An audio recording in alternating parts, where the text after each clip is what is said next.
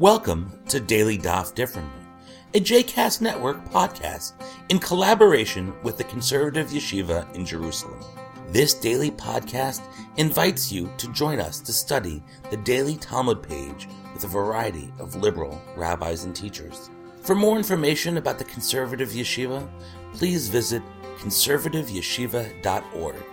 For more information about the other JCast Network podcasts and blogs, please visit jcastnetwork.org. Hi, this is Joshua Culp. This is Daily Daf Differently for Masechet Ketubot, for Tractate Ketubot, Daf Hey, the fifth page of the Masechet. And we're continuing to talk about virginity claims. There's actually a section here that I think is one of the most important sections in the chapter, and it's one I've been sort of waiting to teach you and to talk about because, I don't know, I feel like I had something interesting to say about it. And it appears on the first half of the of the page, on Daf Hey Amud Aleph, and it begins Ibayrehu. They asked a question. Betula niseit b'revi'i, v'nivelet b'revi'i. A virgin is married on the fourth day of the week and has relations on the fourth day. V'lo chashinan li'ikruri data, and we're not concerned lest he cool down. And I'm going to explain that at length in a couple minutes. Before the court sits on Thursday. In other words, Wednesday night they would have their first sexual relations, and we're not concerned lest he cool down. Again, I'll explain that in a minute. By Thursday morning, O dioma betula niseit b'revi'i, v'nivelet b'chamishi.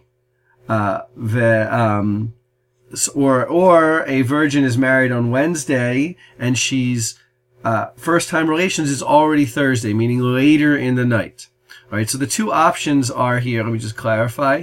Is the first sexual relations Wednesday, sort of a little bit after the wedding, or do we have to wait till later on Wednesday night? And I think you're rightfully asking the question, that little bit of time, really, who makes a big difference about such a time? If we make him wait until later on Wednesday night, which they call Thursday morning, that the reason why we would make him wait a little longer is we're concerned lest he cool down by the time the Beit Din, the court, sits on Thursday morning. So I'm going to talk about this issue of Ikruri Data for a moment, even perhaps before I read the answer. It is a really strange concept here in the Bavli. Again, let me go over it. The idea is that he has to have sexual relations with her a little bit later. What are we afraid of? If we say we are concerned about Ikruri Data, this cooling down, we're afraid that he's going to find her not to be a virgin. In other words, he was expecting her to be a virgin. He's going to find out that he's not a virgin. If he were to have the opportunity to go to the court immediately and file his complaint, then he would do so. But what are we concerned about? We're concerned that a little bit of extra time will separate when he finds out that she's not a virgin and the court, and he's going to cool down. Maybe he'll fall in love with his wife. He'll decide it wasn't so important that she was a virgin, and he won't go and make the claim to the court. And here, I think the big question that we have to ask is, who cares? Why should we care so much that he doesn't make his virginity claim? In other words, what's the big deal? Right? He turns out she wasn't a virgin. Maybe she lied to him. Maybe she was a virgin. Who knows what? He ends up paying her $200. Do we really care? Why should we really care that a husband doesn't make a virginity claim? And this has to do with the fact, I think, the transition that I spoke about a couple of shiurim ago between the biblical law and the rabbinical law. In other words, in the biblical law, the point of a virginity claim was to annul the marriage, basically, and to punish her for adultery. For the rabbis, the point of a virginity claim was only to cause her to lose her ketubah, or at least lose part of her ketubah. And as we're going to see as we go through this chapter, increasingly it becomes, I would say, virtually impossible for a husband to really succeed in a virginity claim. We're going to see this in some Mishnayot. We're going to see this in some stories, that for the most part, according to most Tanaim, it is virtually impossible for a husband to make a successful virginity claim. So what does this have to do with Ikruri Data? The issue is, if a husband knows his virginity claim is not going to be successful, a smart husband is going to say, why should I even bother? After all, it's a little embarrassing. Right? He goes to the court, he talks about intimate sexual matters, it may be embarrassing to his wife. If he's going to lose, he's going to have to stay with her anyway. He's not going to gain any financial benefit from making his virginity claim. The problem with that, and that's all fine. I don't think the rabbis were bothered by that. Actually, they're the ones who seem to have shaped that law. The problem with that is that there is still a chance that she may have committed adultery between the time of betrothal and the time of marriage. Let's say he betrothed her, I don't know, in Nisan of 1 year, and then he married her Nisan, Adar, who knows, the following year, right? A typical time between betrothal and marriage may have been a year. Now, if she committed, had sex before the betrothal and she just wasn't a virgin at the time of betrothal, that's not such a problem. The problem is the husband really doesn't know. If she had sexual relations with another man in between betrothal and marriage, then she is a full adulteress. Now, Jewish law can't deal with that situation by rabbinic times because they no longer execute, they no longer deal with capital crimes. Nevertheless, she's prohibited to him. And the rabbis took this prohibition quite seriously, as we can see in Masechet Sota. So the problem is, think about what's happening now. The problem is the husband has a financial claim against her that he's going to lose.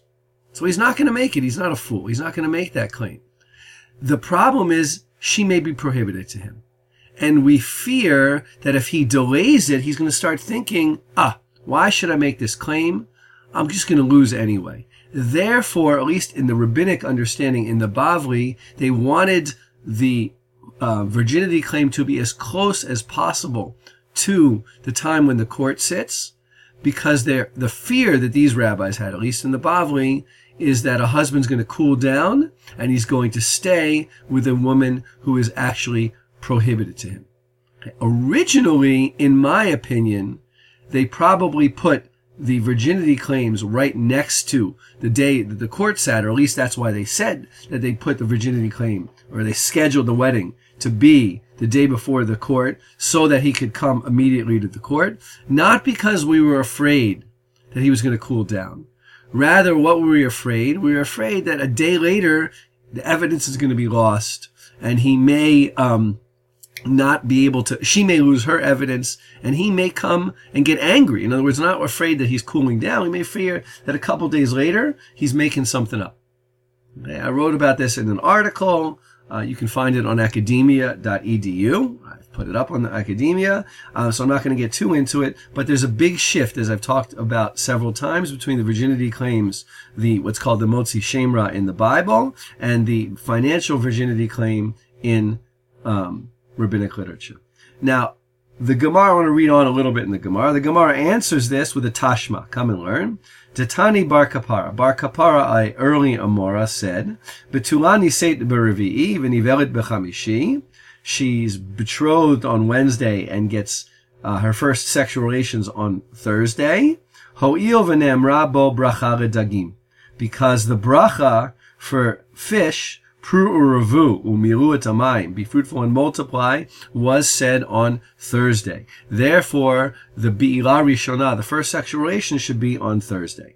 And he says the same thing about the almana, the widow. Almana niseit b'chamishi v'nivelet b'shishi. She's married on Thursday, and first sexual not first sexual relations for her, but first sexual relations of the couple is on Friday.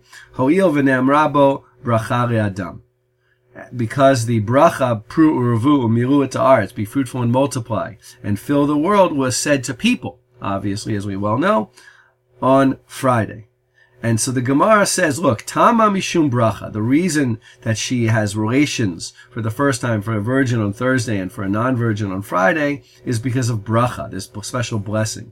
Aval mishum ikurei data lo chayshinan. We're not worried that he's going to cool down, at least not in that small amount of time. And I just wanted to point out here that many scholars say, look, Bar Kapara, you can see this better in the Yerushalmi, Bar Kapara is not explaining why she has relations on Thursday or Friday. What he's really explaining is why a virgin is married on Wednesday and an almanah, a widow or a second marriage, on Thursday in the first place. In other words, what you have here really is another ancient explanation for why the rabbis have these set days for weddings, Wednesday and Thursday, or better put, Wednesday night, Bia Rishonah, first relations, Thursday and Thursday night for first sexual relations. That it had nothing to do with the court. That all that it really had to do with was that these were considered lucky days. How do we know they were considered lucky days? Because the blessings said to fish and to people, be fruitful and multiply, were said on those days. And the truth is, the Mishnah, most scholars think that the Mishnah and the Tosefta originally just didn't know. There was a varying opinions, on why a virgin was married on Wednesday and an almanah on Thursday. And by the time they got to the Mishnaic period, the original reason for why marriages took place on that day were probably lost, and they justified them in several different ways. In my doctorate, and hopefully eventually will come out as a book, I tried to go through some of the different ways, but you can see here an ancient, by the way, we're going to see, probably was no longer observed by the Mishnaic period, but an ancient custom, rabbis later on had to provide explanations. Neither of these explanations are perfect. Bar Kapara would have worked better if marriages had been on Thursday and Friday, by the way. And the issue of waiting, of getting to the court the next day is very problematic.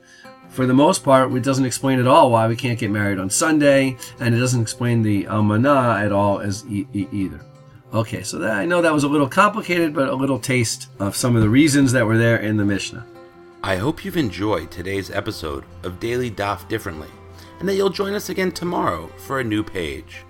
The music at the open and close of this episode is Ufros from the Epichorus album One Bead, available on Bandcamp, iTunes, and Spotify.